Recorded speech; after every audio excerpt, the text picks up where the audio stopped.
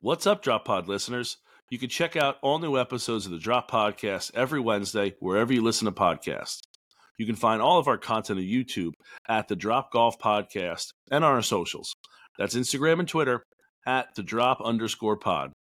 No matter how you consume us, like, subscribe, rate, review, all that good stuff. Follow and listen along. This episode is brought to you by All County Exteriors.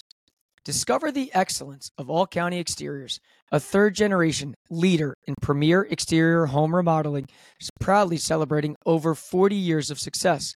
While most remodeling companies last just 5 years, All County Exteriors has withstood the test of time, consistently developing top-quality roofing, siding, windows, and doors. Their expertise extends from small repairs to large additions, serving homeowners and builders alike. More than just a construction company, All County Exteriors is deeply committed to community service, proudly supporting organizations such as the Make-A-Wish Foundation, the American Cancer Society, Roofs for Troops, and Parents of Autistic Children. If you have planned to do any exterior remodeling, call the experts at All County Exteriors for a free, no-obligation estimate for your project. Just call 732-370-2780 or email them at info@allcountyonline.com. That's 732-370-2780 for All County Exteriors for all your remodeling needs.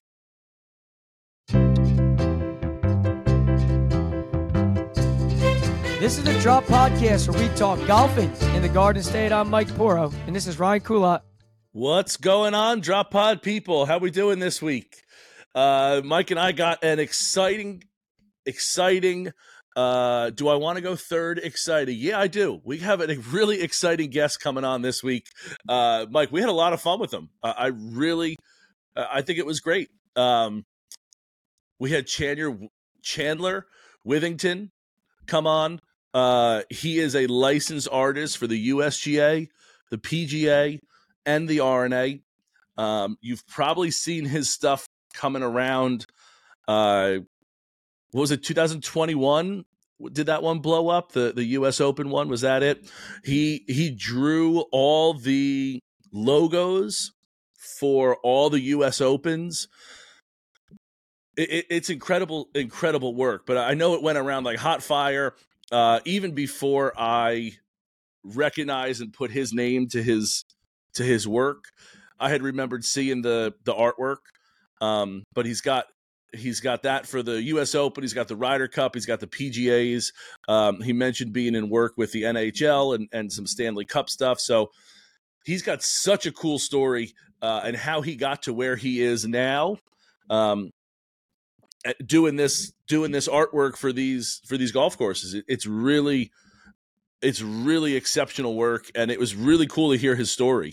A former pro at Hazeltine when the Ryder Cup was there, so he's kind of bounced around all over. And again, we talk about like the path you take, and you don't know when a door closes, another window opens, and just the doors and windows he's been through in his life is really quite a tapestry. So really cool interview. So make sure you stick around for our interview with Chandler. It was really a good one.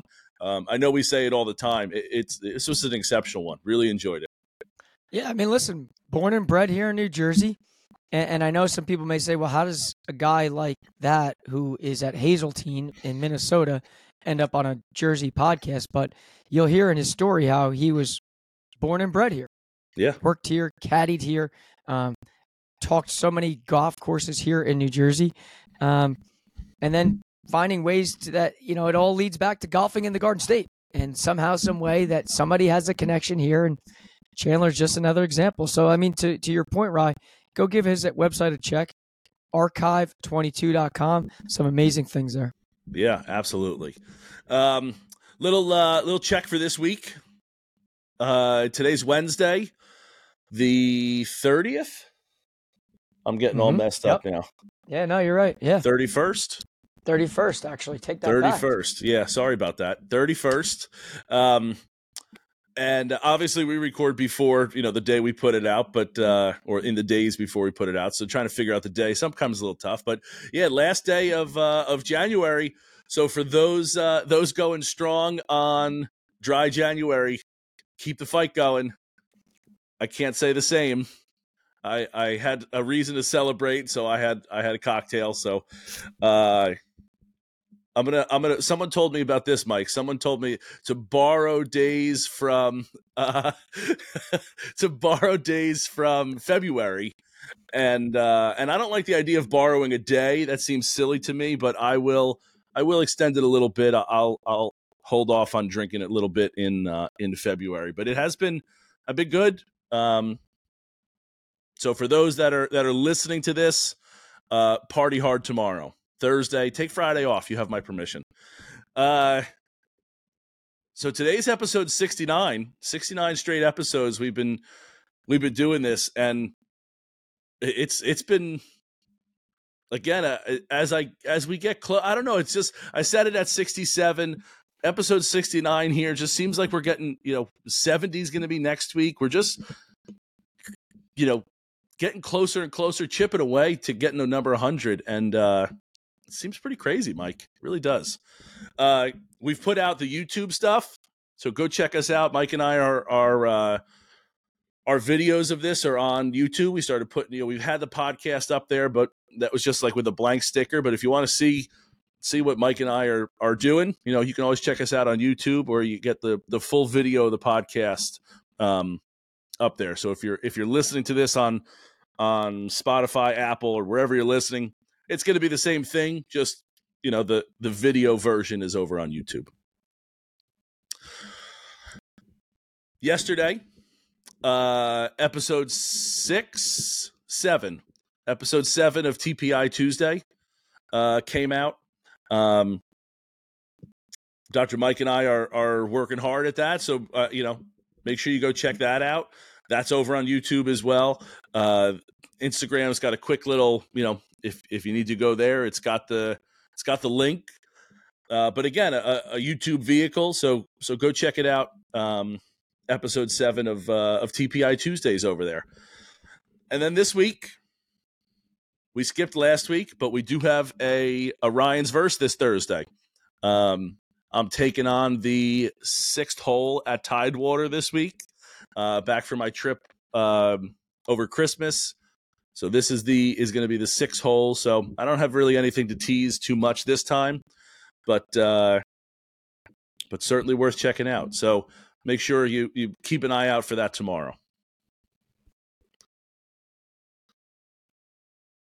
Nothing. Excited for that. No, excited for that. I don't have as good a tease. I'm envious because you got to play a little bit, and I think as the weather, I can't even say it's really changing because it's still terrible here in the Northeast. But like as I forecast things ahead, I want to get out there and swing the golf club a little bit. Yeah, and you get to do that. Yeah, I mean, I got to do it. It's now a month ago that these were pretty much recorded. But you got to tickle your fancy a little bit. I'm still the golf clubs are still deep in the closet.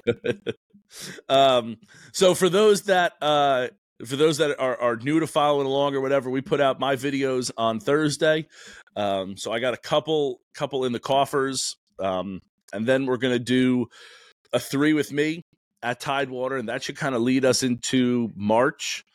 And where we kind of get rolling, and we should have some more stuff out there that we should be rolling with a little more. So again, stay tuned for those. We'll tell you as they're coming out. All right, Mike, we got a lot of stuff to talk about.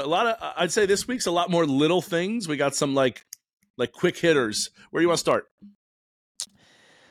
So let's start with the first thing. Okay. I got on here the first NJ, things first. I'm the realist. The NJ SGA schedule.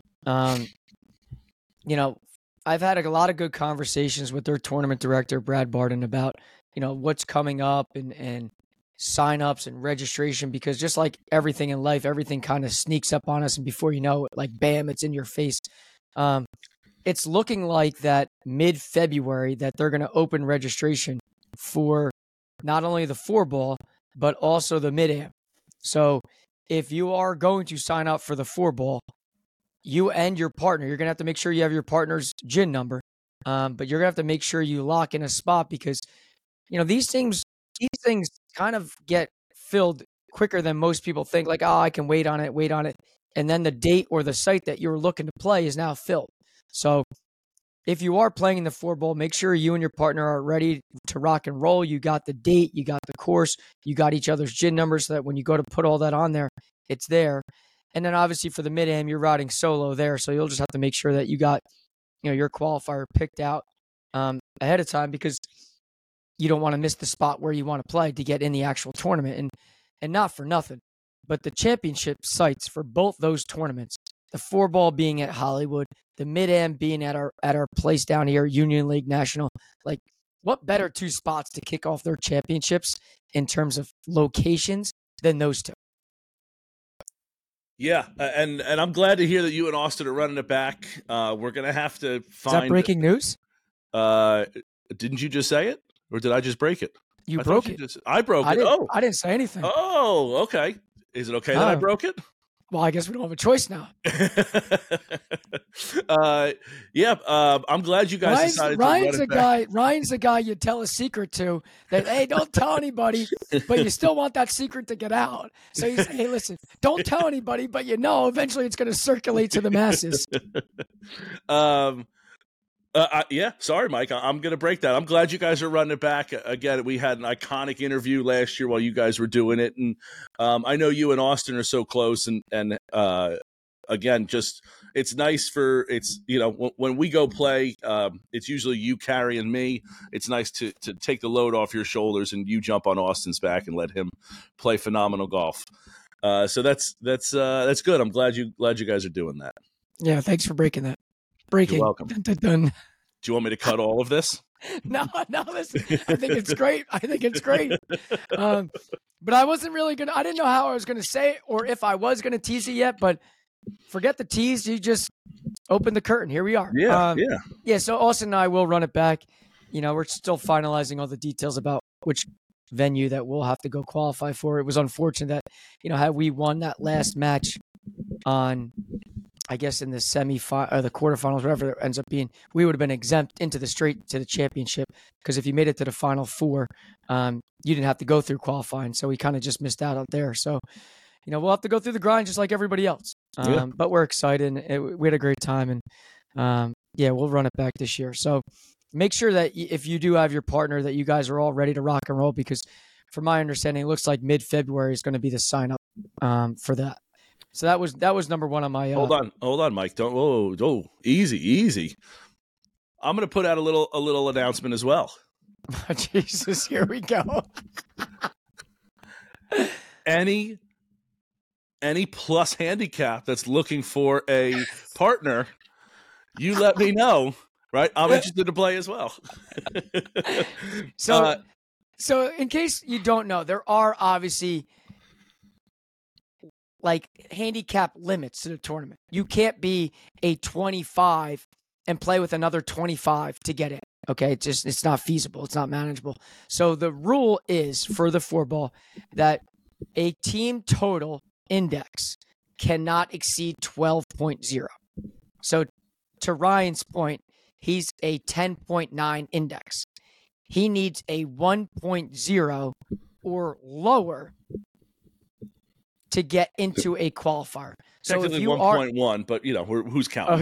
Okay. Here we go. So if you are that person and you're looking for a partner, so is the big fella. I could be persuaded. I can guarantee a couple things. We're going to have a terrific time, and we're probably not going to win. So there you go. Unless, you know what? Can we team up with? Hey, listen. If you had a guy like Troy Vanucci, and Troy's ball could count for 18 holes, yeah, and you just got to chip in. Maybe you get lucky one time, but I mean, we've seen Troy. I don't know if we would even chip in. I'll tell you what. He's short, but he's stocky. I'm going to jump on his shoulders. He's going to carry me, and he's going to do just fine with it. Yeah, I don't know. Listen, those are broad shoulders.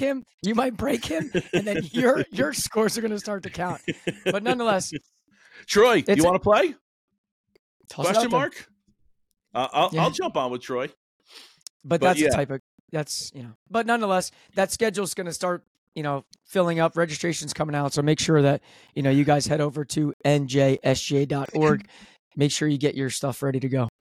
And Mike, I did see that one of those, I think it was a qualifier, is at Howell Park this year, like a qualifier. And I know that Howell Park's been going through a rather big renovation, I want to say, not on like the whole, but they basically blew up the 12th green there.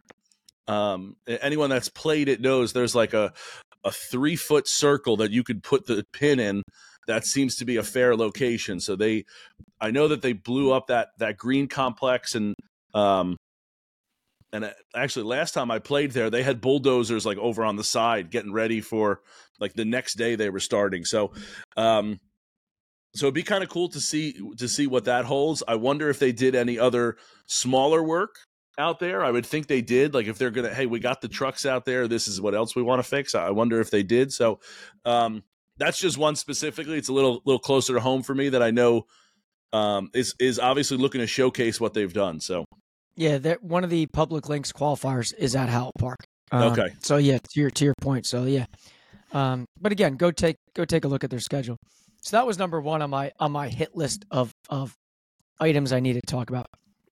Number two, I got to kind of tease this a little bit because I think as the podcast continues to grow and the word continues to get out there about, the type of people we are and all about our, purpose here with the podcast, we've been approached by different networks or community of podcasts to join them.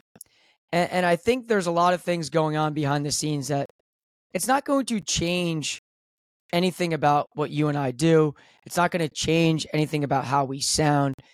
It is just going to expand our reach to find more people that want to listen, that want to interact, that want to talk golfing in the Garden State. So, keep an eye out for some things within the next 2 or 3 weeks about some special things happening here with the Drop Podcast and areas that you can find us because just like anything, you're trying to evolve and take the next step.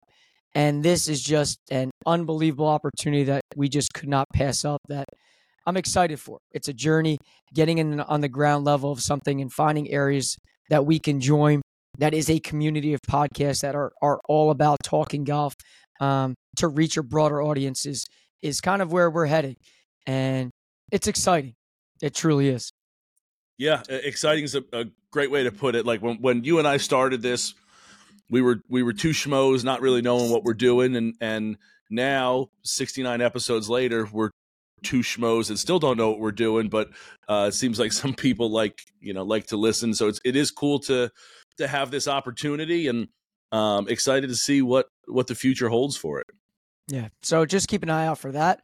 My next housekeeping item is, listen, golf season sneaking up on us. Behind the scenes, again,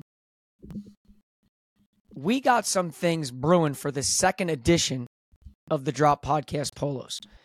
I'm not going to tease what they look like. I'm not going to tease how good they are. I'm not going to tease how much you're going to want to have the second edition. Because last year, they flew off the racks way quicker than I thought they were. And listen, were there some stumbling blocks in terms of sizes? Sure.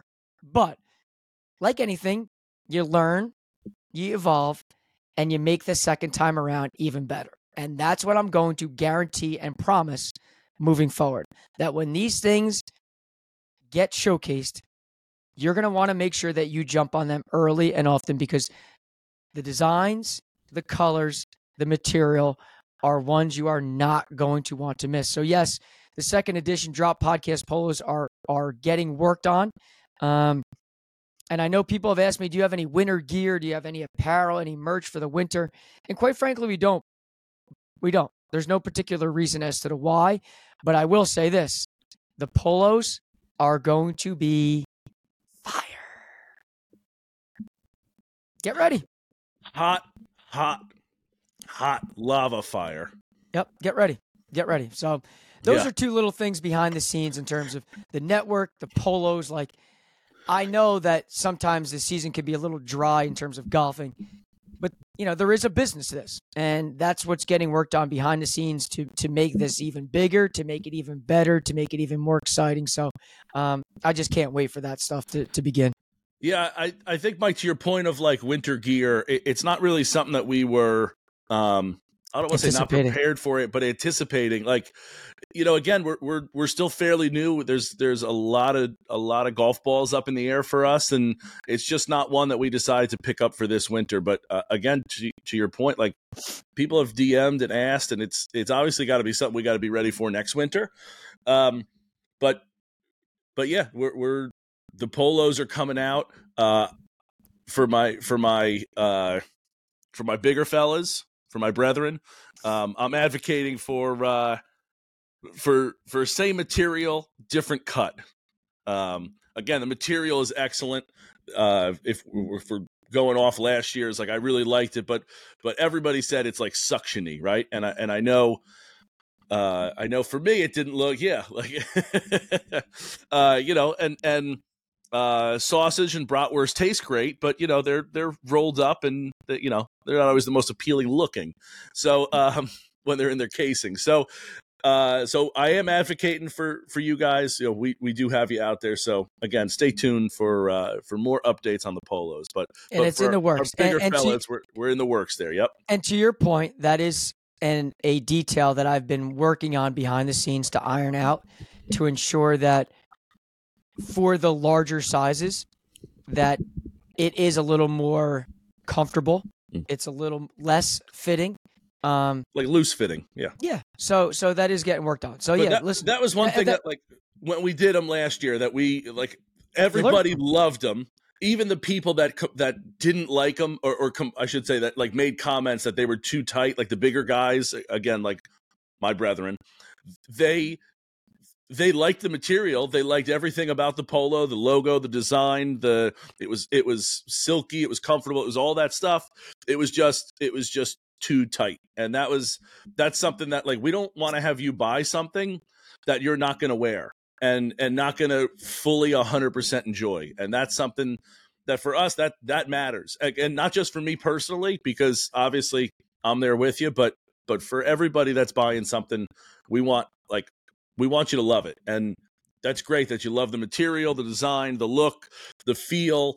But if it's not something you're going to be comfortable in playing golf, we don't want to. Yeah, we're not. Frankly, we're not trying to push something on you that you're not going to love. So, yep. So keep an eye out for that.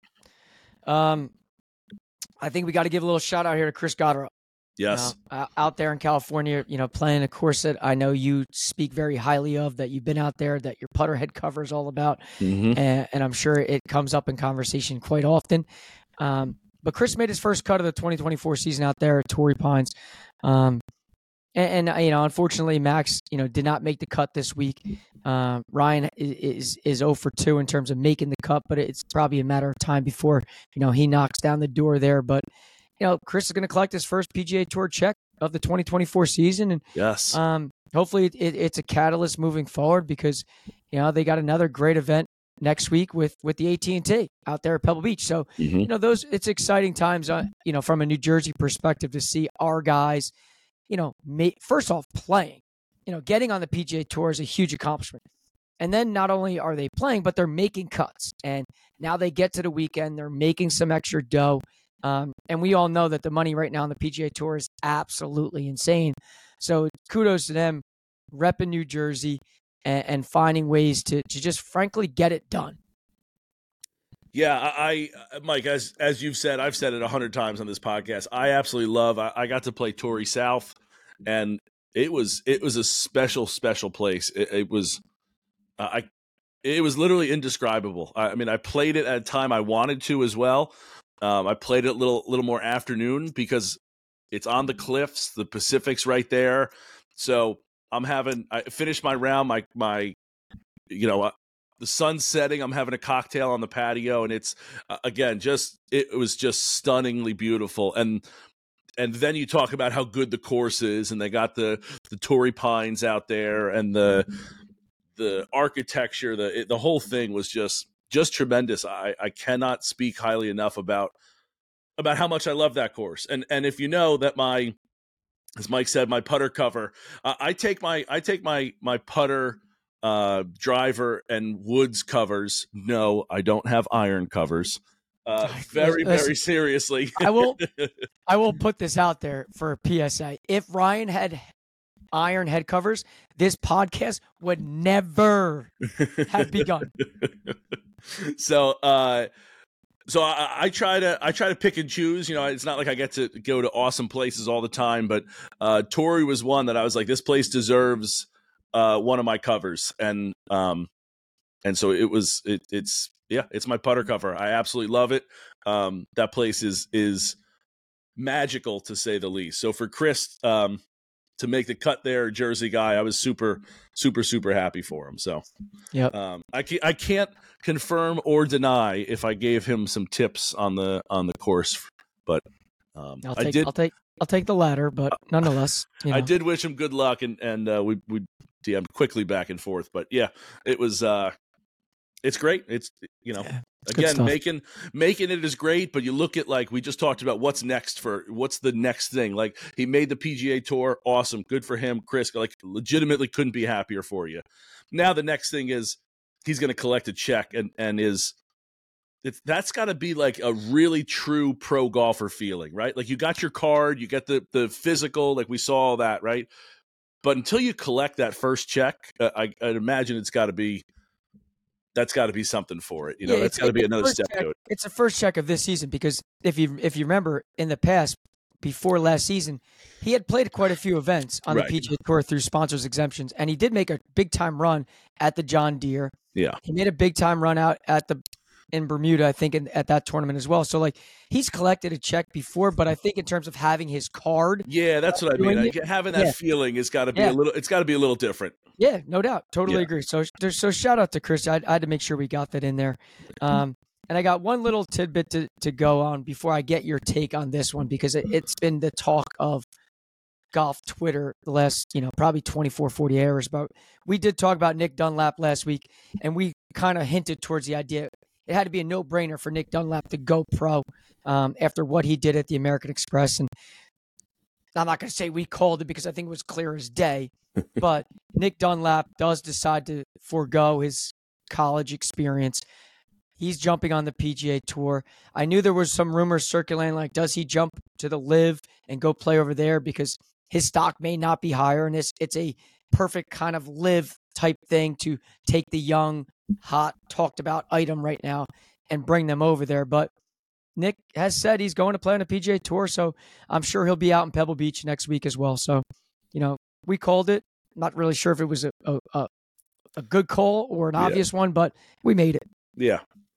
Again, nothing to add there. It was a no-brainer decision. The only thing that I thought, like I said last week, was the holdup of how loyal is he to, like, his teammates? Does he wait until the spring golf season ends and then enter it? That was the only thing. Yeah, but nonetheless, he's off there. So here's my question for you today, because I feel like I live on my phone, and I'm constantly reading things, and I'm constantly checking things. Go ahead, make your comment. Go ahead. You don't need to feel like that. You actually are. Okay, so there you go. You got that jab in. It's good. Just knock back a little bit real quick. Now that I'm picking myself up off the ground here. I can run you over again if you want. Just Breaking news right now. Anthony Kim is making a comeback. AK. AK is coming back, and there wasn't a larger than life figure at the time than Anthony Kim. Whether it was the belt buckles, whether it was him with Tiger at a clinic, him talking about how Tiger hits his sand wedge 118, and then Anthony Kim being like, well, I don't know. Some days I hit it 100, some days I hit 125. I just don't know until I go to the range that day. That dude was electric, I think, to say the least. And then, if we all know, he kind of disappeared, and he became like the Yeti. You just didn't know what Anthony Kim was doing. Is he alive? No. Is he not alive? What's going on with Anthony Kim? But he got injured. He ended up getting a workers' compensation injury settlement type thing worth about $10 million. Now, with that settlement, he's not allowed to come back on the tour and play unless he pays that back. And everybody kind of hinted towards the idea like Anthony Kim's done. But Anthony Kim resurfaces and he's in talks with the PGA Tour and Live Golf about returning to professional golf. He's 38 now, so he's in our neck of the woods. Yeah. But I saw a video on Nuclear Golf just yesterday of a recent video of Anthony Kim swinging the golf club. It still looks pretty damn pure to me. What is your take on Anthony Kim returning to the game of golf? Well, Mike, if I'm not mistaken, he's been doing like that whole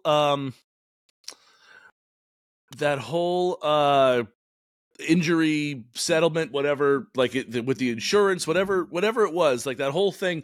He's been doing like clinics or like long drive things in Vegas. If I'm not mistaken, I remember there was like a couple years ago, and it's more than a couple because I feel like it was pre-COVID.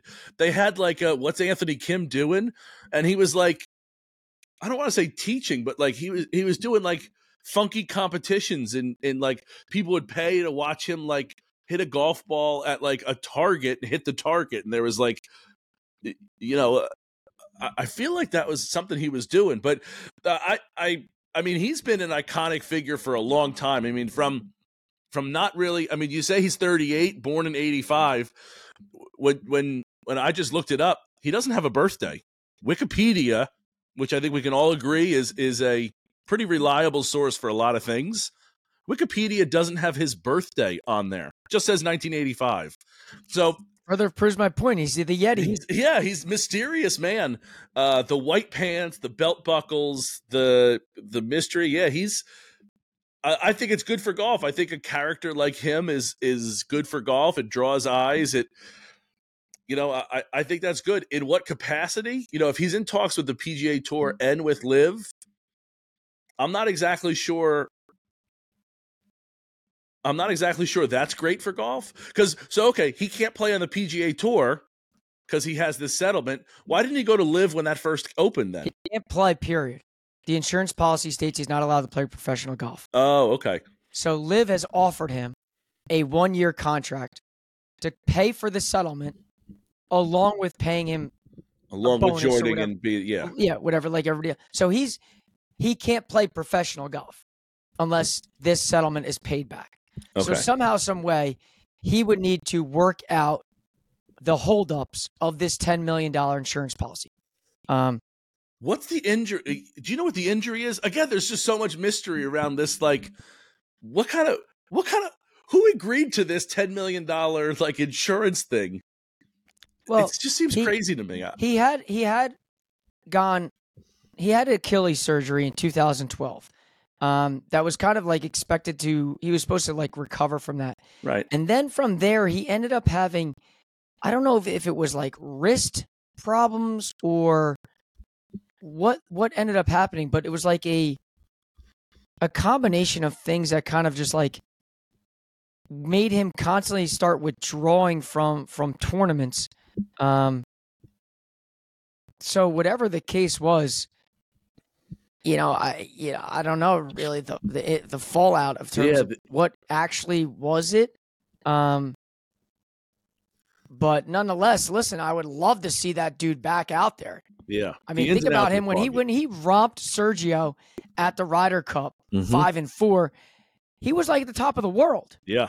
He was at like the top of it. Was all Anthony Kim. Now, he didn't win a gazillion tournaments, but he was that fiery electric guy that we all love to root for. Mm-hmm. Yeah. Like a character. Yeah. That just is good for golf. So, listen, I don't know what comes about, but clearly the Yeti is resurfacing. The belt buckle may be making a return. And it's hard to argue like this Live Golf PGA Tour thing because I think at the end of the day, somehow, some way, they're all just going to merge anyway. So it's kind of like, do you get your money and eventually just hope it just falls into place? But which is what we think John Rahm did, right? That's what we... Yeah, and I think that's kind of what your boy Turl Hatton's about to do, too, to go jump on his team. But not my boy. I think the idea that Anthony Kim is going to make a return, I'm super stoked. I loved him, his energy. He's like he's like that fireball that just is like, I don't know. I feel like he's one of us. Right. I go to the range. Today I hit it 100. I hit it sometimes 125. I don't know. I just hit the damn thing how I feel. And That sounds so like good. something I say. Like that's right. not professional golf. Professional golfers have dialed in. They know what dimple they're hitting on the golf ball. Yeah. I'm not exactly sure if I'm hitting the ball or the ground first. Right. And I think that's great that he just kind of can relate to us. So I don't know really what this 2024 season will entail. Clearly, he does have some exemptions as being a past champion. So he'll have some status on some lesser events. He's obviously not going to get into the signature events because he doesn't have those requirements per se. Yeah. But there's no doubt that some sponsor exemptions would be tossed his way because why not get Anthony Kim in your event? Are you able to buy stock in belt buckles? Because that stock's about to rise rapidly. Yeah, except we don't know what belt buckle specifically that brand he's wearing. That's what I'm saying. The whole is that like gold where you can buy and sell gold? The whole thing. Well, that's something we'll have to figure out. So, but nonetheless, listen, it's exciting things going on right now on the PGA Tour. Anthony Kim returning. Listen, it's an exciting time in golf. I know we've said it over and over again. The PGA Tour season's heating up. The golf season here in New Jersey is about to start unfolding with signups and the MGA events. It's listen, at the end of the day, I know it may be January 31st and it's the last day of January, but hey, listen, I know we're all itching to get out there and play. I just can't wait for that to actually begin. Absolutely. All right, Mike, you got any more of these quick hitters here? No, listen, that wraps it up for me. I know I had my little index card of sheet here that I wrote down some things, but that touches on them all. Yeah. And I think, again, to top off the episode, put the icing on the cake, Chandler Withington is a phenomenal listen. The stories he told Rye about the Ryder Cup, his idol about Davis Love, about being in the meetings. Yeah. In the meetings. And the Tiger Woods story that he shares. Dude. Epic. Yeah. And I'm not saying anymore because you just got to just keep listening. Yep. Just keep listening. It's going to come at you here. But when Mike says in the meetings, I hope you know, in the Ryder Cup meeting, he found something at Hazeltine and shares it with Davis Love. And he's like, hey, I think this is something that we can use at his home court. Like, they talk about home course advantage, like that the Europeans set up the Ryder Cup that suits them. And the U.S. does it here when they come. He's the one that did that at Hazeltine. He's the one that's like notices something. So that story, again, the whole thing, super, super awesome. I do want to give a shout out as well to his website one more time. Archive 22 is archive22.com, I guess I should say. Go check out his stuff. It's again, it's incredible that it's hand drawn stuff by him. So go check that out. But now we're going to send you to our interview with Chandler. Enjoy.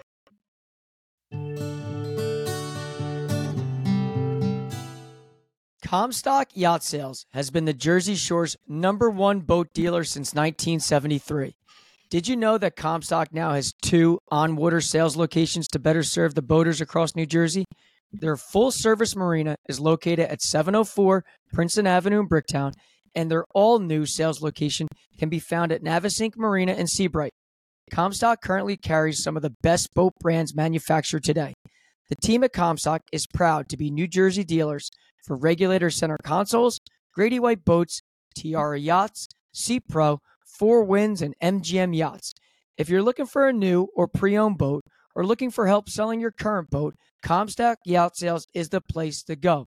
Go online to see their full new boat lineup or stop into one of their 2 locations today. They can be found at ComstockMarina.com. That's ComstockMarina.com. Or for immediate sales assistance, text them now at 732-604-1237. That's 732-604-1237.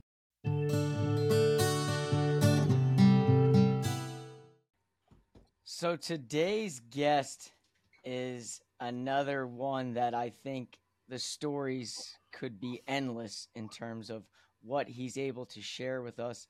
He's a proud PGA member. He's a licensed artist for the USGA, the RNA. And like his Twitter bio says, he brings the history of golf to your wall in a hand-drawn way. Today's guest is Chandler Withington. Chandler, thank you so much for coming on today's show. No, thank you guys. Great to be on with you.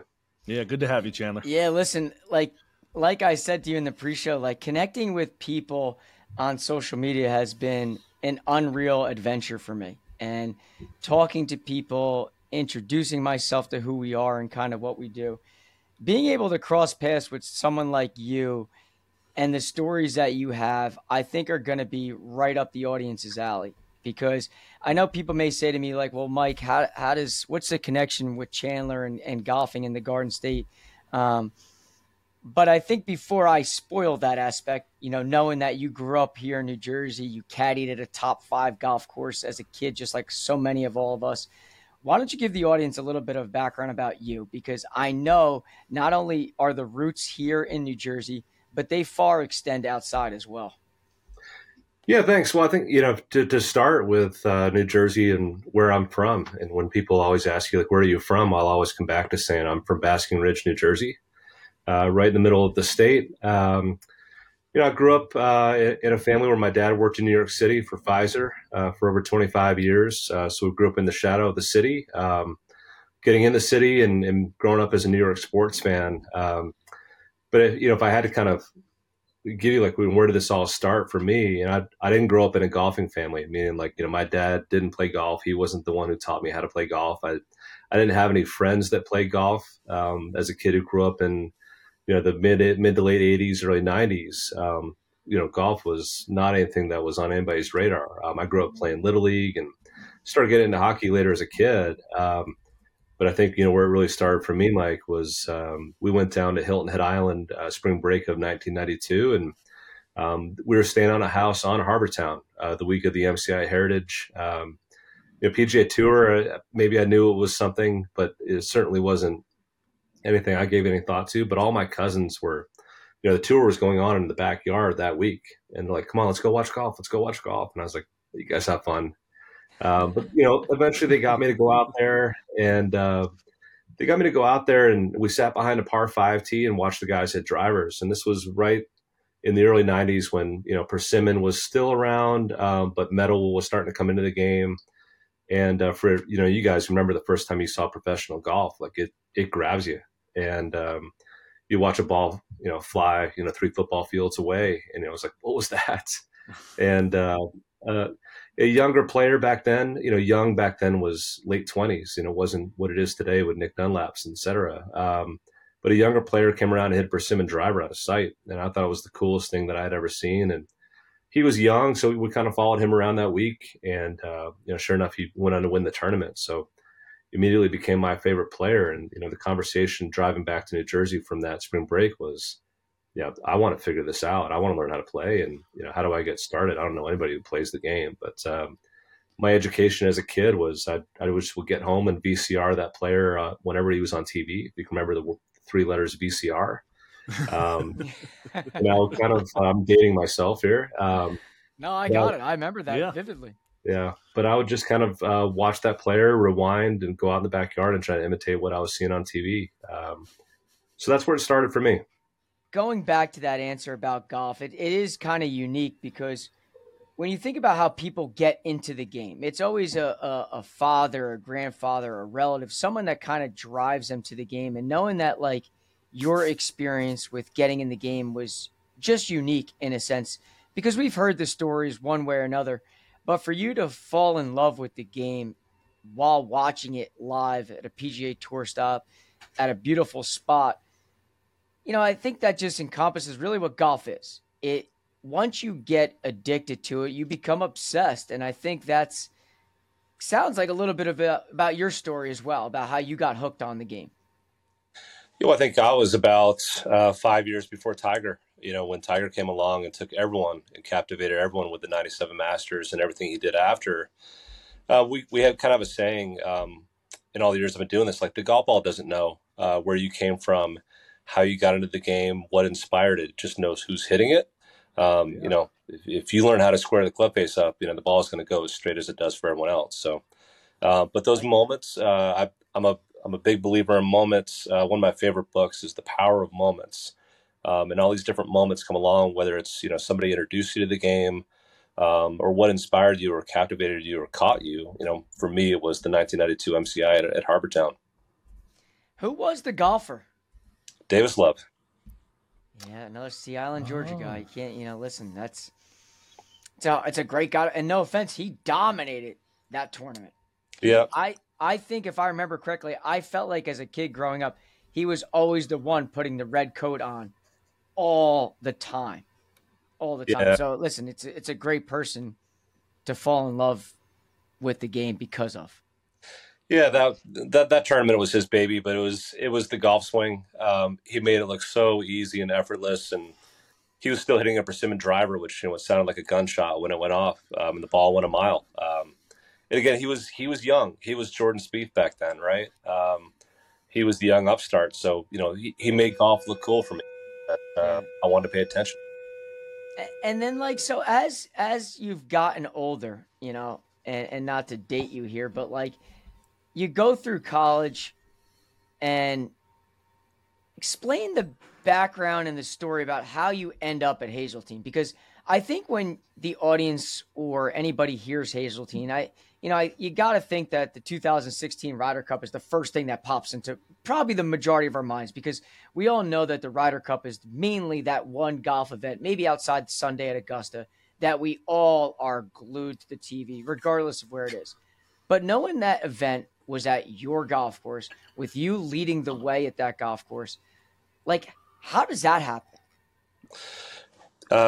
Today, I'm trying to ask myself that same question. How does a guy from Basking Ridge who didn't start playing golf at 14 end up in this position? I think there's two journeys that kind of go side to side here that we'll talk about both of them. But from the golf journey, I would say, I don't know if you guys can remember back to when you were in high school. I went to Ridge High School in Basking Ridge, and your guidance counselor, kind of sits you down, and we have to have that talk about who we're going to become and get serious about the next step.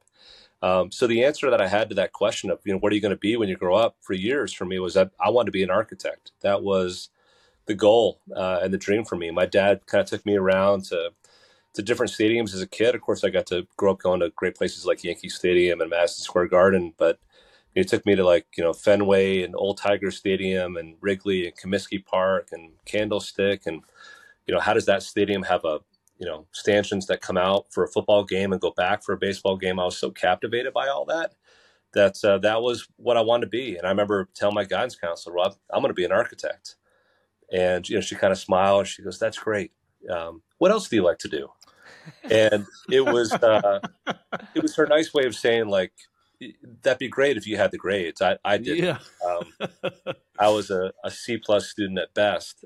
So I thought that was her polite way of saying, just tell me more about yourself. And, this was 2 years after I found golf, and I was really starting to fall in love with it. And I said, well, I'm starting to like golf. And she goes, golf, is there a future or a career that you could have in golf? And I just started to learn about these PGM schools, professional golf management schools, that you could go to and study the business of golf. And the next thing I knew, she kind of bait and switched me, and I was like, I could go play golf and be a golf pro. And I never looked back. I just kind of shelved the architecture thing and went full bore towards golf. I think if you talk to enough people in the industry, and I've listened to your podcast, and you guys have,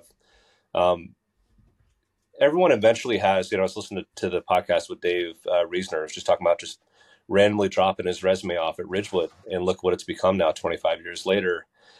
For me, I got a break. Canubra Country Club in Summit. I played there once in high school, and they have two nice golf courses that I just thought about, look, when I'm off the clock, I'll have two golf courses to play from.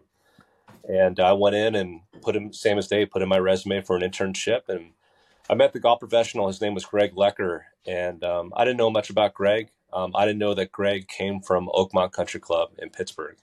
I didn't know that he worked for Bob Ford, who's really, such the godfather of golf professionals right now in the PGA. And I didn't know how this all worked, but I got a break, and I got an opportunity to do 3 internships at Canubra for Greg, and that came back to pay it off later for me. About 5 or 6 years later, when he sent me down to Seminole in the winters in West Palm Beach, and I got to spend some winters with Bob And another door opened for me to go to Marion Golf Club in Philadelphia as the lead assistant in 2007. And then you kind of get to that. It's like a triangle, like most industries. You're getting towards the top, and the opportunities are getting to be fewer, and the competition is getting to be harder to get these rare opportunities. And I'd interviewed for 3 years when I was at Marion for head jobs, and was getting really close to a lot of them. And I learned a lot in not getting those jobs for 3 years of interview. I learned how this all works and how to communicate who I am and what I do and how I can help. In learning, what was valuable to Hazeltine. And I was just able to get the stars to line up at Hazeltine at the end of 2012.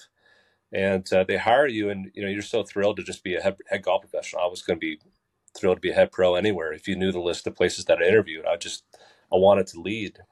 And now I'm ending up going halfway across the country, and the Ryder Cup is coming 4 years later. So that's a condensed version of how I got there. You're taking 15 years of experience and consolidating into like a 3-minute journey, but there's a timing to everything, I think, also in life.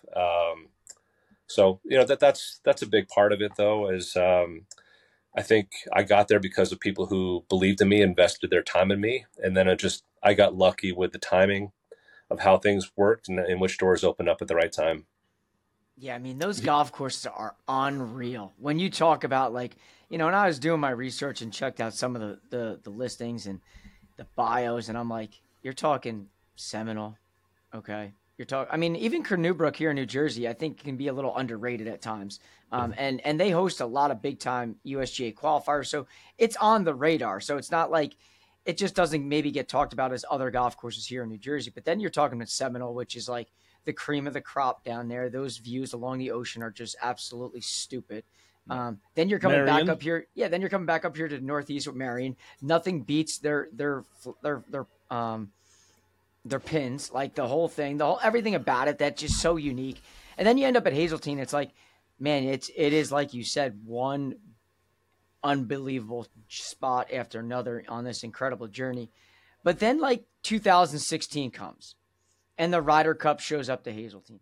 Mike, I want to ask him, before we get into the Ryder Cup there, when you interviewed for the job at Hazeltine, did you bring up the Ryder Cup? Like they chose Hazeltine prior to you getting there, right? That's years out. Yeah.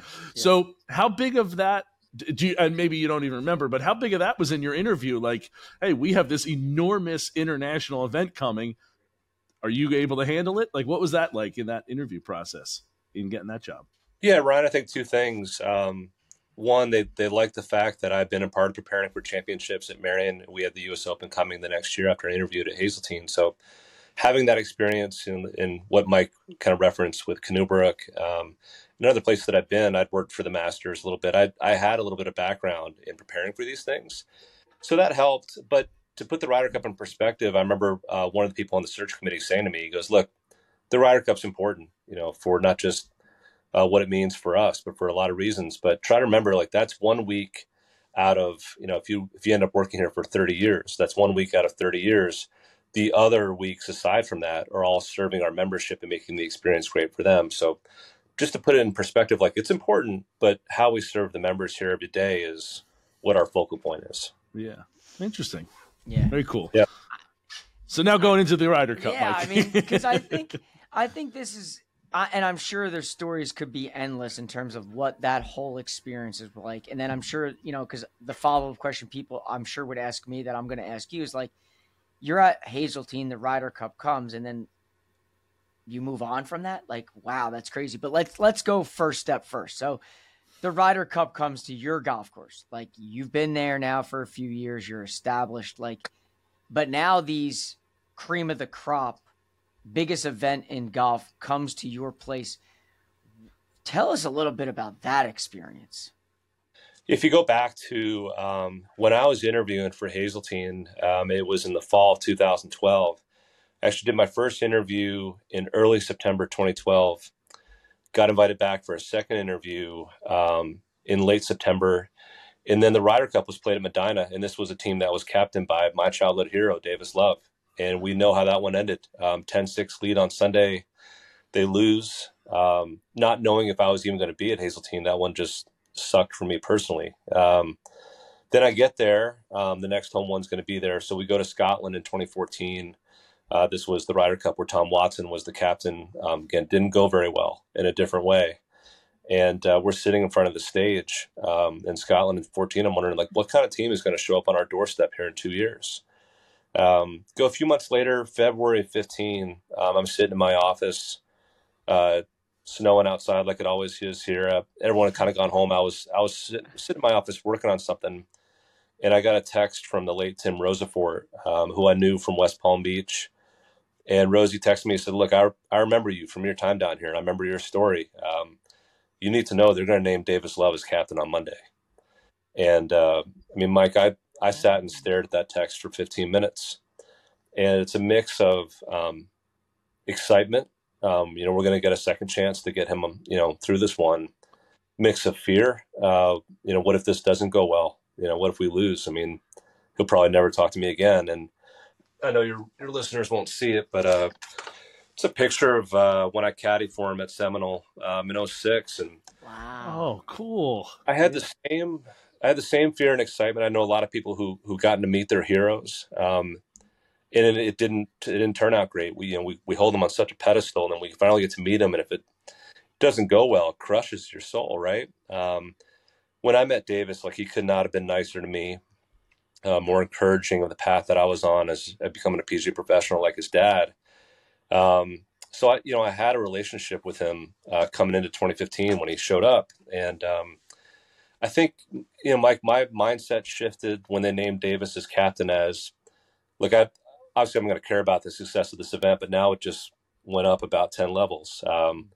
So my mindset shifted into how can I help, and what kind of questions is he going to ask me? And when you get to host a Ryder Cup and you're the home team, you get to set up the golf course however you want to. So I really wanted to be prepared, for the questions he was going to ask about the golf course. But my family had just given me the last 20 years of DVDs on the Ryder Cup.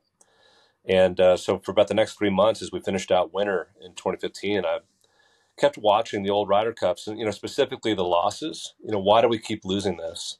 Is it just as simple as that they're better? Can we learn anything from especially how they play at home? And some things started jumping out. I started catching some trends, and then I started putting numbers to the trends. And I had my homework ready, and I talked to enough people in my circles to be like, look, if Davis starts talking about some of this stuff, should I bring this up? And they're like, if you have something that you think can help the team and you don't speak up, you'll regret it. So I, thankfully I had a relationship with him to where I felt like I could. But yeah, when he showed up in the summer of 15 and we started playing the golf course together, he started going near the things that I felt like he should know. And to give him a lot of credit, when I started throwing some of the numbers at him doing this a second time and having lost, he was willing to think about things differently, and he was willing to accept other perspectives and how people viewed things, and he used them, in his strategy. But Mike, to your point, I mean, I've done presentations on the Ryder Cup for 3 hours, and I could talk about it for 10. You kind of hinted at, how do you move on from it? You don't really have to, because it went our way. Everything that could have gone our way, my experience was a 15 out of 10. And we just get to kind of live in that. But you also have to come back to back to what we just talked about is, okay, Ryder Cup's over, back to serving the membership. And that's what I continued to do until the day I left. Yeah, That's that team too. I know Tiger wasn't on that team specifically, but still the names on there. You're talking Phil, you're talking Ricky, you're talking still, Jordan Spieth, Dustin. You still Brooks. You're talking big name guys, nonetheless, that are coming into your place. Like, I can only imagine being a little kid in a candy store, seeing these guys come in there, and then you're talking about like your hero being Davis Love. Mine's Tiger, and I rant and rave about Tiger nonstop. Like, I can only imagine if my experience like yours, it would be a 15 out of 10. So, and on top of that, the USA dominates. But the Ryder Cup ends. Obviously, you now, like you said, you move on to now I'm going back to my day-to-day job, really, which is serving the membership, because that's really what I was hired to do. But then art gets involved here, okay? And me being the golf nerd that I am, and I start seeing things, and there are times where I look at people like you and I'm like, I can't believe I'm actually DMing with these guys and they actually respond, because I never thought that. I look at you guys and you're on a whole other level than someone like Ryan or myself. But at the end of the day, you are just a normal human being that loves the game of golf, that wants to talk the game of golf the same way we are. How does art get involved here? Well, let me do a few things in how I answer that. One, because you're a Tiger fan, people ask me all the time, if you could share one story from the Ryder Cup, what would you share? And it's a story that involves Tiger. We have to remember that he was an assistant captain here in 16. Yeah. I meant like actually Yeah. teeing it up. Yeah, but yes, Sure. to your point, you're right. Sure, he was really involved. This was a time where he had the back fusion surgery, so he wasn't playing golf. This was at a time when his game had almost hit ground zero. He needed to be around people. When Davis made him an assistant captain, he was so involved with the course setup, the course, to the pairings, but he was great with the guys. So I'm going to talk about the artwork stuff here in a second, but where it really starts and why I share this story is we have to have proper perspective about what's most important, and why things matter. So fast forward to the end of Ryder Cup, USA wins. They go to the stage, they do the closing ceremony, closing press conference, and we're back in the locker room. And, I had access to the team because of my relationship with Davis. If it was anybody else, I'm probably on the outside looking in. But the players are cleaning out their lockers, and we're getting ready to go back to the hotel in Eden Prairie which is really where the real party is, going back to the hotel and the team room in the hotel. And as the guys are packing up their locker, Tiger says, "Hey guys, come here. I want to talk to everyone for a second." Guys kind of gather around. I'm kind of standing behind Tiger, and he says, "Hey, tonight when we go back to the hotel, let's really stay up late and enjoy this one." And I kind of watched. Phil was in the forefront, Jordan. And they're all kind of like, you gathered us around to tell us that. And they're all kind of laughing, and Tiger's not laughing. They finally stop laughing, and Tiger says, guys, the reason I say that is, you go back to 1999 at Brookline, with the comeback win, we go back to the hotel, we have dinner, we have, drinks, party. But, it's like this week takes it out of you. So about 10 o'clock, I went back up to my room and I got in bed. I just kind of exited stage left and let you guys keep going. About an hour later, somebody's pounding on my door, and every Ryder Cup, it's always players only on the same floor, so it could only be one of his teammates. And for 15 minutes, whoever it is not going away. So I finally get out of bed, and I answer the door, and it's Payne Stewart. And Payne's got this big smile on his face. He goes, "What are you doing?" He goes, "Dude, I've got nothing left. I'm already in bed." He goes, "Yeah, so what? None of us do. Come on, get back downstairs." He goes, "No, you guys go ahead without me. I'm good." He goes, "Well, I'm not leaving without you." Tiger says, "Payne, what's the big deal?" Payne Stewart says, "Tiger, the big deal is you never know if you ever get this moment again, so you make it last as long as you can." Tiger's mindset in 99, he goes, "Payne, we're going to do this every 2 years." Payne Stewart says, "You don't know that. Get downstairs." Tiger said, "I'm so glad that Payne came back to get me." And I went downstairs and stayed up late, and we'll always remember that night. And you know what? Payne Stewart was right. That was the only winning team I ever played on, and we lost him 3 weeks later. And I got to watch. That's insane. Yeah, I got goosebumps. Oh my God. I got to watch the facial expression guys change. Phil Mickelson was the first guy to walk up and be like, "Thanks, Tiger." Like it was a perspective moment. You can even watch I love Dustin Johnson. He's not the sharpest pencil in the box. But Dustin had that like, "Payne Stewart died? Are you kidding me?" Yeah. When did that happen? Yeah. That's great. We landed on the moon. But the guys got the message, and I think you were looking at where Tiger was in his life, having gone from the top to the bottom. He understood what was important, and the guys got the message. I would tell you, I left the hotel at like 2 a.m. that morning, and they were all still down there. So I think the perspective of that, Mike, and how that maybe goes into what I'm doing now with artwork and where this came from. To try and tell the story this way. 2018, my wife Maureen and I are having our third kid. I mean, technically she's having it. I'm just kind of there supporting her. But we have our third kid, and everything goes smooth. We had a little bit of a hiccup with our middle daughter. Everything's fine, but our third, everything goes smooth. We're driving home from the hospital, and my wife kind of says to me, my chest feels kind of tight, and it just something feels off here. And I'm thinking it's just overexertion of, delivery and getting back on your feet. And we get home, she's like, something's off. I'm gonna call my doctor. And they said, why don't you just go down to the local ER? They'll run some tests, and you'll have peace of mind, and you'll go home. So we go to the local ER.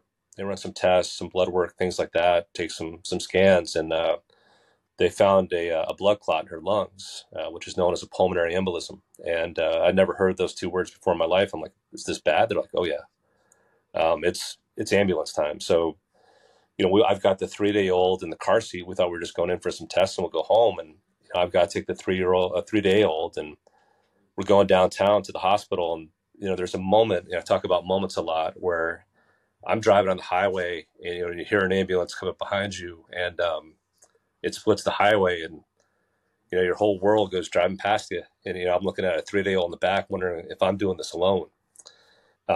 Thankfully, everything's fine. They caught it when they did. She's still with us, and we got to keep moving forward. There's a video that I watched in the hospital. This was 3 weeks after the Ryder Cup in 2018. They surfaced a video from Team Europe in 2018. Thomas Bjorn had a motivational video to show his team, and it's 3 past players talking to the team. It's Brian Huguet, who played for Great Britain back in the 60s, Sam Torrance, and Jose Maria Olazabal. And at the end, Brian Huguet talked about, he goes, don't leave with any regrets. Come Sunday, make sure you left it all out there. And I was already starting to look at my life as, being a golf professional is one of the great honors that I've ever had. And Mike, you just mentioned a few minutes ago about, am I really talking to these people? Look, we're all brought together by this game. But what I loved most about being a golf professional is I get to meet so many people like you on a daily basis, and I was so curious about other people and where are you from, and tell me about you, and how did you get into the game? I'm having to answer your questions, but I'm just as curious about all of you, and where have you been and where are you going? So 2018, that shook us up, and my wife, kind of asked, she goes, usually you're traveling around with members this time of year and going to warm places and playing golf. Can you just kind of stay close to home? Because even though they put her on blood thinners, we didn't know if she was going to wake up tomorrow. That was just the reality. And it probably took her close to a year to accept that, like, if I'm on this medication, that can't happen again. So in the fall of 2018, staying home in Minnesota winters, and they're long and they're dark and not much to do, and I'm not much of a TV guy, I got the drawing board out, and I just started, I was drawing the course map for Marion, and I was doing it for me. I was just, let's see if I can recreate it. And then I had this white space, because the golf course is kind of like this L, and I had this white space. And I started doodling the trophies and all the championship history they've had there. I got like halfway through it, and I sent a picture of it to the pro at Pebble Beach. His name is John Salwin. He was a member at Marion. And I said, John, what do you think of what I'm doing here? Can you even recognize what this is? And he's like, yeah, that's cool. We've got the U.S. Open next year. Why don't you draw something for me? So I kind of went out and got a better drawing board and better pencils and better stuff. And I came home. My wife's like, what are you doing? I'm like, I can do this better than what I'm doing now. And did this piece for John. And, at the bottom, it had the old logos from the Opens at Pebble, like, from 72 and 82 and 92. And the winners and what they shot. And right. I saw the whole thing, how many under they were. I said, Tiger's on there. Yep. I saw it. Yeah. I heard out about that stuff. I saw that thing. Yeah. So, I got done with that, and there was still some winter left. And I had become friendly with Tom Coyne, who's an author in Philadelphia, who kind of goes on these journeys around the globe. And in 2019, he was going to do this trip across America and really discover what golf looks like in America. And I told Tom, I said, look, I've had this vision for something that I want to draw with the U.S. Open. When you find yourself at Hazeltine, these places in Marion, I'm talking about the history of golf all the time. And I constantly found myself being like, well, that happened in 1962, when Jack won here, and over here. And I wanted to have a reference on my wall instead of pulling it up on Wikipedia. So drawing the logos was fun for me. It was time consuming, paying attention to the detail. So I just kind of drew the history of the U.S. Open with all the logos of the clubs that had hosted it, all the scores of the players that had won it. And again, I was doing it for me. But Tom Coyne loved it. He took some copies with him as he went across the country in 2019. He was going to play all the U.S. Open courses, and he started giving it away. And I think when we started getting interest from people being like, this is cool, where do I buy it? I'm like, I'm really glad you like it. I can send you one, but I can't sell this. I don't know how that works, but I was still the pro at Hazeltine. It was just a hobby. So I think long-winded answer to kind of tell you is like, I think going back to the Tiger story, it's my perspective on like what was most important in life was shifting from that moment. I'm in 2018 with my wife and her health scare and picking back up the pencil again, not with any plan to become an artist, but that's just what kind of happened. Those two worlds just kind of intersected at that time. As you said before, it's just having the right opportunity and having like this path that you're on that you don't even know you're on. You know, you go back to like all the interviews you did while at Marion that you didn't get to get you to Hazeltine, to get you to that point, to be up in Minnesota those cold winters, to get you. It's just a path that it's crazy to get on there. And I will say, I know Mike said he saw it. They're amazing. When we talked about having you on, and I first Googled it and looked at the images, I thought on the image search, I thought they were pictures, like computer done pictures, but they're really intricate. You do great work there. You know what I love about them is just being like the golf nerd that I am, and obviously we all love the majors when they come around. That it's not just geared towards, like the United States Open. Like, yes, you have one that has all those logos, but then, as I've continued to just like look around and just dig, you got the Masters, you got the Walker Cup, you got the British Open, and I know Ryan's a history nerd too. It's like just being able to go back and like, because at times people bring up this major or that major, like that artwork is just so unique and so rare that I can see it being a hot commodity. If I have a room in my house that I want to hang some golf memorabilia up, like what better way to do it than something that's cool like that? Because the logos are sweet. I think the logos are really cool. They really are. Who doesn't love a good golf logo? No, I think that's, what kind of happened accidentally, Mike, is I was drawing it because I want to talk about the history, but inevitably what happened, because I had him up in my office at Hazeltine, was, so many people walk in my office and they come from all over the place. And it allowed people, if you were to walk in my office, and we got connected on this because Ryan commented on a post I made about Baltusrol. And I was like, well, where's Ryan from? Where's Mike from? Like, look, you guys, you're from New Jersey. So we immediately have a conversation starter. Logos allow people to have the opportunity to do that. When I see people at events and, if I see you wearing a New York Rangers logo, I'm probably going to say something to you, because I'm a Rangers fan. You might be a Devils fan or something else, right? But it's that unspoken way of saying, like, we're all part of the same tribe. And when you have all these different logos on the same piece of artwork, inevitably somebody's like, oh, I'm from there. There's my favorite course. There's my favorite player. Here's where I'm from. Here's where I'm going. Here's where I haven't played.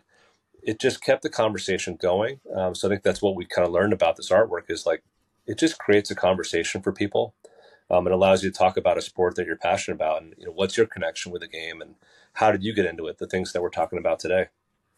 You talked about moments, and that's another one you could put on there. Like, I'm from there. I had this moment there, or I talk about Torrey and the moments that I had there when I got to play it. It was just, again, when you talk about all those things, it's really remarkable. I mean, and I think, and I guess like the coolest one to me, and I don't know if you want to say, quote, it's your most popular one, but the Ryder Cup one, to kind of bring the whole conversation full circle, is like so cool, because I think what gets lost a lot of times is who won, where was it again? Can you remind me? What was the score? Like, oh yeah, there. And that one specific art piece that has, or artwork that has the logos, the results, how it's all boxed in right around the Ryder Cup itself.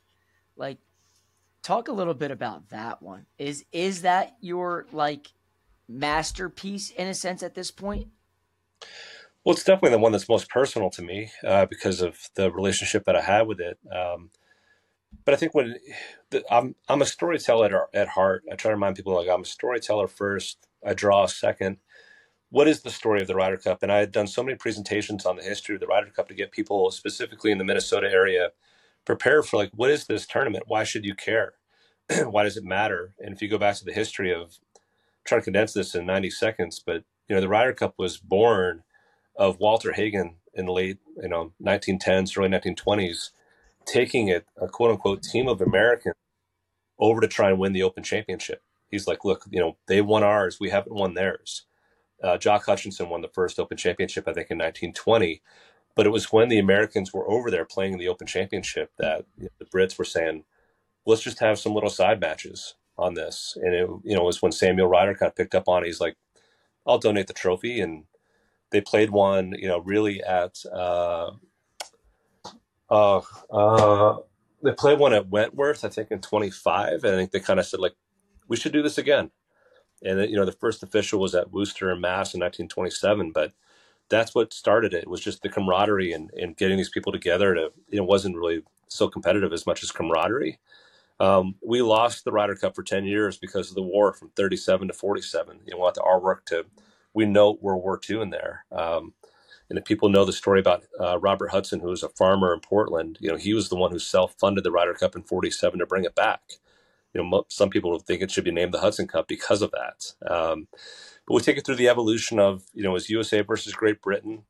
Where did Europe come into the mix? Where did Tony Jacklin come into the mix in 1981, 83? And how did Europe start to assert themselves as a team through the late 80s?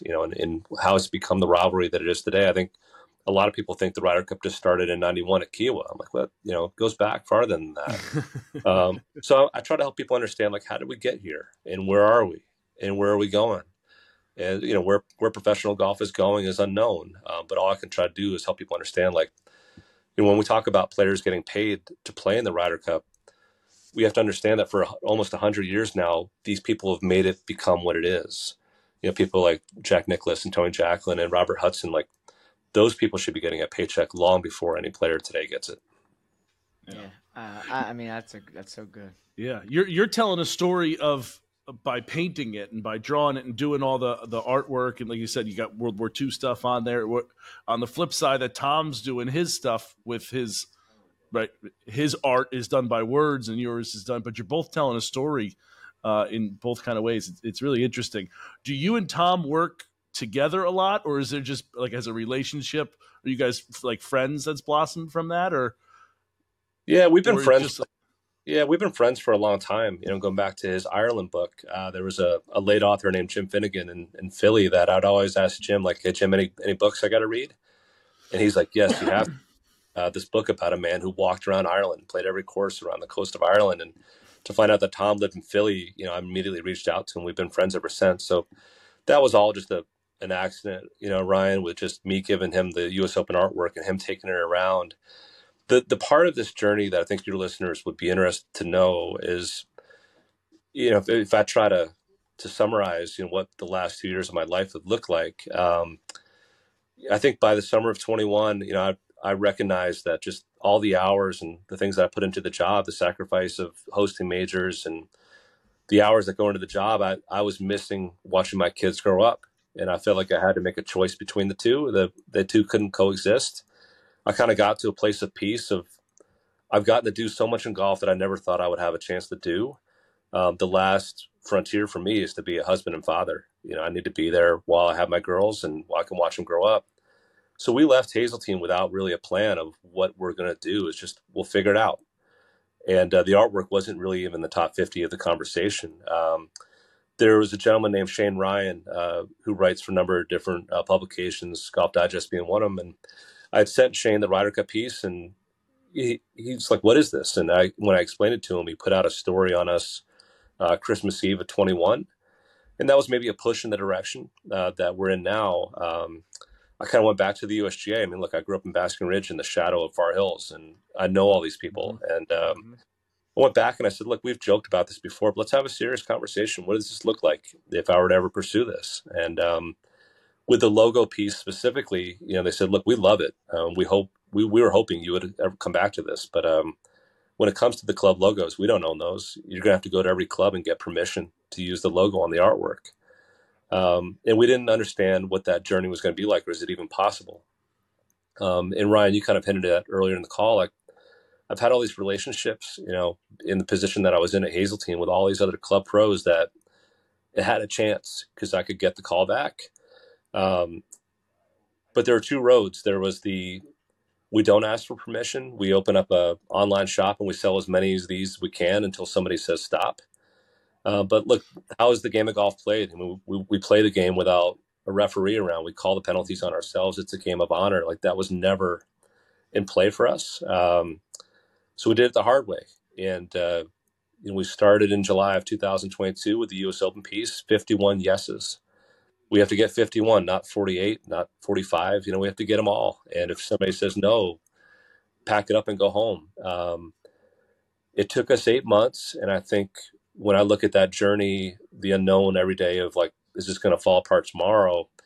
The reason it succeeded is because of people helping people. I think the list of people that got involved by the end was somewhere between 300 to 400 people. And people part of my life in different ways that believed in what we were doing. So when I look at the artwork now, and I hope, if people ever put it in their home or their office, they're not just reminded of the history of the game, which is great. But they see a community of people. And that's why I'm on these calls is like, we're all in this together. We all love the same game. We're coming at it from different places. But the minute that I stop talking to people like you, or, I miss that part, being a pro is these interactions and understanding, what is it that makes you love the game? What's your story?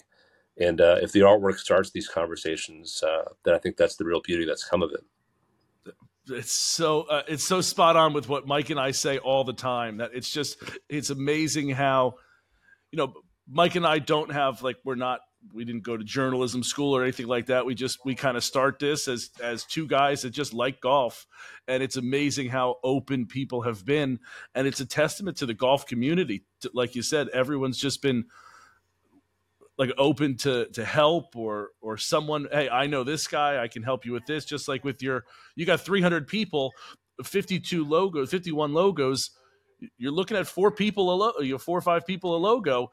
The math just adds up that you're going to have people helping people for those. So it's an incredible community, the golf community. And Mike and I say it all the time. Yeah, because we can attest to it. I mean, think about it.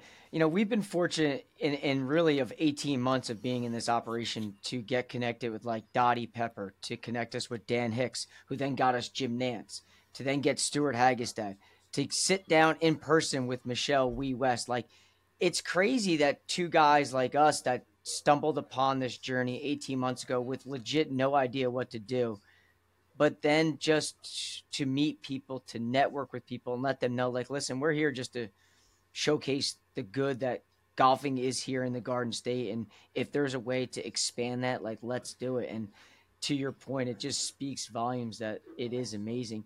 But I do want to also, and I don't know what your time is and if you got to get going, but I do want to talk about Archive 22. Because I kind of have seen, as we've discussed your journey from like the beginning here in New Jersey to now to today, like I've scrolled through Archive 22 and again, like, I guess I'm flabbergasted that you got to go to every single damn golf club to get their approval to put on there, because that didn't even cross my mind. But they're all there. And when you see like the PGA Championship, you see the US Open, you see the Ryder Cup, like the fact that you still probably to this day have to call them for that is mind boggling. And I love the concept of Archive 22 looking to kind of like expand now to not only just be like yours, but in a sense, have a network of people, a community that all have the same process, the same mindset, and the same goal really at the end of the day. Tell me a little bit about Archive 22. Yeah, I think I remember when we were trying to figure out what the next step is after Hazeltine. And, my wife's like, look, I know we're making the right decision here, but help me understand what's next, because I'm kind of freaking out about where the next paycheck's going to come from. So am 100% I. get that. Right? I get it. And as we're weighing things out, and what is something that would allow me to stay home with my family and be a bigger role in my kid's life, it seemed like all signals kept coming back to the artwork. And I remember kind of pitching it to her, and I was like, I think this is it. I remember she kind of was like, and what else? Because this can't all be it. And I'll say this, like, I want to give her a lot of credit. If people watch, there's a reel I made on my Instagram on Small Business Saturday, which now I think about completely different than I had before. I talk about perspective a lot. The movie Field of Dreams, I've watched for years. It's one of my favorite movies. And I used to think that movie was about a man and his convictions and following his gut, and or it was about the other Terrence Mann and James Earl Jones playing that role is like it's about a dream that he never told anyone about, or it was about Moonlight Graham coming so close to a dream, then getting it back, and then having to surrender it all again. And what I missed in that movie was like that was all made possible because the wife supported it, right? So I think our journey that we've been on, one, my wife saved money for us for all the years I was at Hazeltine that allowed us to go basically a year without income to get to a place where we could start launching some of these. I said, look, if we can just get one of these pieces across the finish line, then this, and then this, and then this. And then, I had a business plan to go into other leagues, which we're starting to do now with the NHL. But I said, I want to lead with the artwork. And then I want to storytell, and I'm starting to write. I want to start getting in front of audiences and sharing my perspective on, and not just history and why it matters, but on life. I think I have a message for people. It's why I left my job. And I think what I've kind of stumbled upon here is in leaving Hazeltine, I had so many people reach out to me and be like, why'd you leave? And when I explain it, men specifically, have kind of said, look, I'm having the same struggle of, what am I chasing? Is it the accomplishments or the accolades or the money or the title? And am I going to miss what's most important? And I keep going back to, again, that video that I watched from Ryder Cup Europe in 2018 saying, like, don't leave with any regrets. And I'm not, and I don't want others to as well. So Archive 22, we're going to talk about what we learned from history, but we want to have perspective. And I'm just trying to share that perspective, whether it's through social media, coming on podcasts like yours. Again, I'm going to start to write, but I want to encourage other people. I did it for so long through golf and helping people play better golf. But at the end of the day, I was just more of a friend to everyone. And I still want to wear that hat. It just looks a little different now. That's all. Yeah. Listen, I know the behind the scenes with the wife and I got two little girls myself that are 12 and 9 and the sacrifices they make. Like, listen, I say to Ryan all the time, part of this job doing this is like you're playing Tetris with your life, and prioritizing things sometimes is very hard, and time in 24 hours, finding the time to do things, the important things, truly do matter. But I probably could keep talking to you forever, but I do, before we end, I know that we've recently had Dave Reesner on the show, and I know you got a great story about Dave and the PGA show. And I'd be remiss if I didn't have you share that story to this audience here in New Jersey that, again, when they listened to that episode with Dave, it was like one of the most DM'd received shows we had gotten, because he's like a mystery to some people, and getting a hold of Dave was not easy. But when I finally did and we got him on, it was like, all right, let's talk. So let's spill the beans a little bit here. Well, to preface, I think what people got from, if they listen to that show or they're familiar with Dave at all, is he has a great reputation as a golf professional. And the preface for this story is, he's able to acquire a lot of talent around him because he's helped so many people go on to further success. So, like Bob Ford, who I worked for, you knew if you were just going to get close to working with Bob, you were going to have a chance to succeed. And Dave has made that reputation for himself. I mean, he became a golf professional, 24, 25, right? So this was at the PGA show, I want to say 5, 6, 7 years ago, which is actually going on this week today. I'm not there this year, but we were at the Peabody Hotel, which is right across from the convention center, and they had built this new bar and become the kind of the hangout for golf professionals at the end of the day. And I think I was getting ready to leave, and Dave was talking with the staff. They had interviewed a bunch of interns. You know, all the PGM universities bring their interns down, and all these kids are, it's like rush week. They're trying to figure out where they're going to spend the summer. So Dave, all right, guys, who are we going to hire? And they said, this guy. And I said, get him on the phone. And Dave gets this young man on the phone. He goes, hey, it's so-and-so. This is Dave Reasoner from Ridgewood. You want to come work for me this summer? Well, where are you? Okay. He goes, I'm going to give you 15 minutes to get to the Peabody bar, right? 15 minutes and welcome to Ridgewood. Ready, set, go. Hangs up the phone and he's like, start the timer. And I was getting ready to go back up to my room, and I was like, I kind of need to stick around to see if this kid come up. So get their drink, and some time's gone by, and I think 20 minutes had gone by, and I was kind of staying close to Dave, and this kid comes running in a suit, and he said, Mr. Reasoner, it's I'm the guy. And he goes, sorry, kid, your time's up. You missed it. And he goes, no, I ran through 5 red lights. I illegally parked my car outside. And and Dave goes, you really want to work at Ridgewood, don't you? He goes, you have no idea. They, along with this new bar, I think they just built this new outdoor pool, and it's got this big water slide going down into it. Dave kind of looks outside. He goes, down that water slide and welcome to Ridgewood. Kid's giving this phone to people. He's like, I'll do it. And the whole bar now has started to push outside to the terrace. In the dark, the kid goes out, full suit, down the slide, swims out. Dave kind of raises his hand like a champion. He's like, what's your name again? Yeah. He's like, everyone, it's Evan, welcome to Ridgewood. And, it has a little bit of that old school feel to it. Like you're rushing a frat. I think what Dave has done so well is he's very serious about his business, but he has a lot of fun doing it. And his staff would run through a wall for him. And it's because of moments like that, and the kid's got a story, same as me and same as Dave just dropping off his resume. It's there are these moments that either send you down a path that you wouldn't have otherwise been on. And, but yeah, when you mentioned Dave, that's one of the stories that immediately comes to mind. That's such a great story. And you're right, to a testament to Dave is passionate about what he does. And he's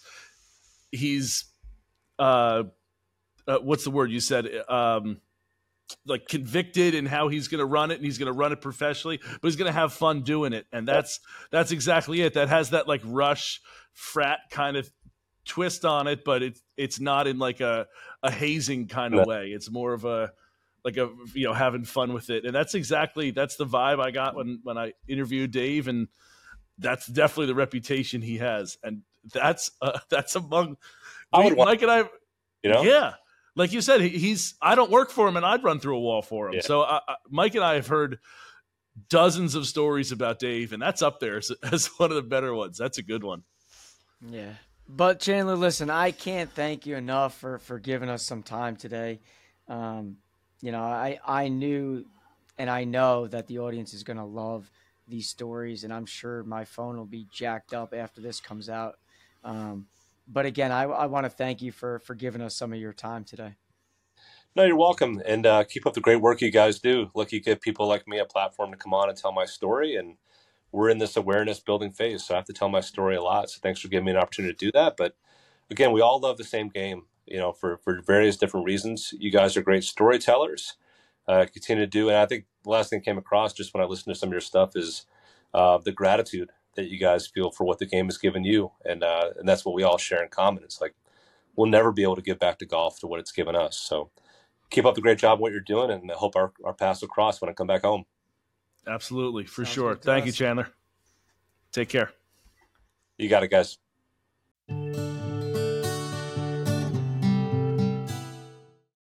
Name a better feeling than buying something you can take and wear anywhere. Money spent on quality products is money well spent. Even more so when you can rock that purchase just about anywhere. Why would you spend a fortune on clothes you'll only wear to the golf course when you could buy gear that's just as nice at home, at a holiday party, or work event, yet comfy enough it doubles as loungewear? Obviously, We'd all love to be playing 36 holes every weekend of the year, but just because you have to sneak in a quick 9 before work doesn't mean you need a change of clothes. And as winter closes in, check out their new festive hoodies and beanies to fight off the chill at www.swannies.co and use code TheDrop25 for 25% off. Swannies is your go-to from work to golf and everything in between.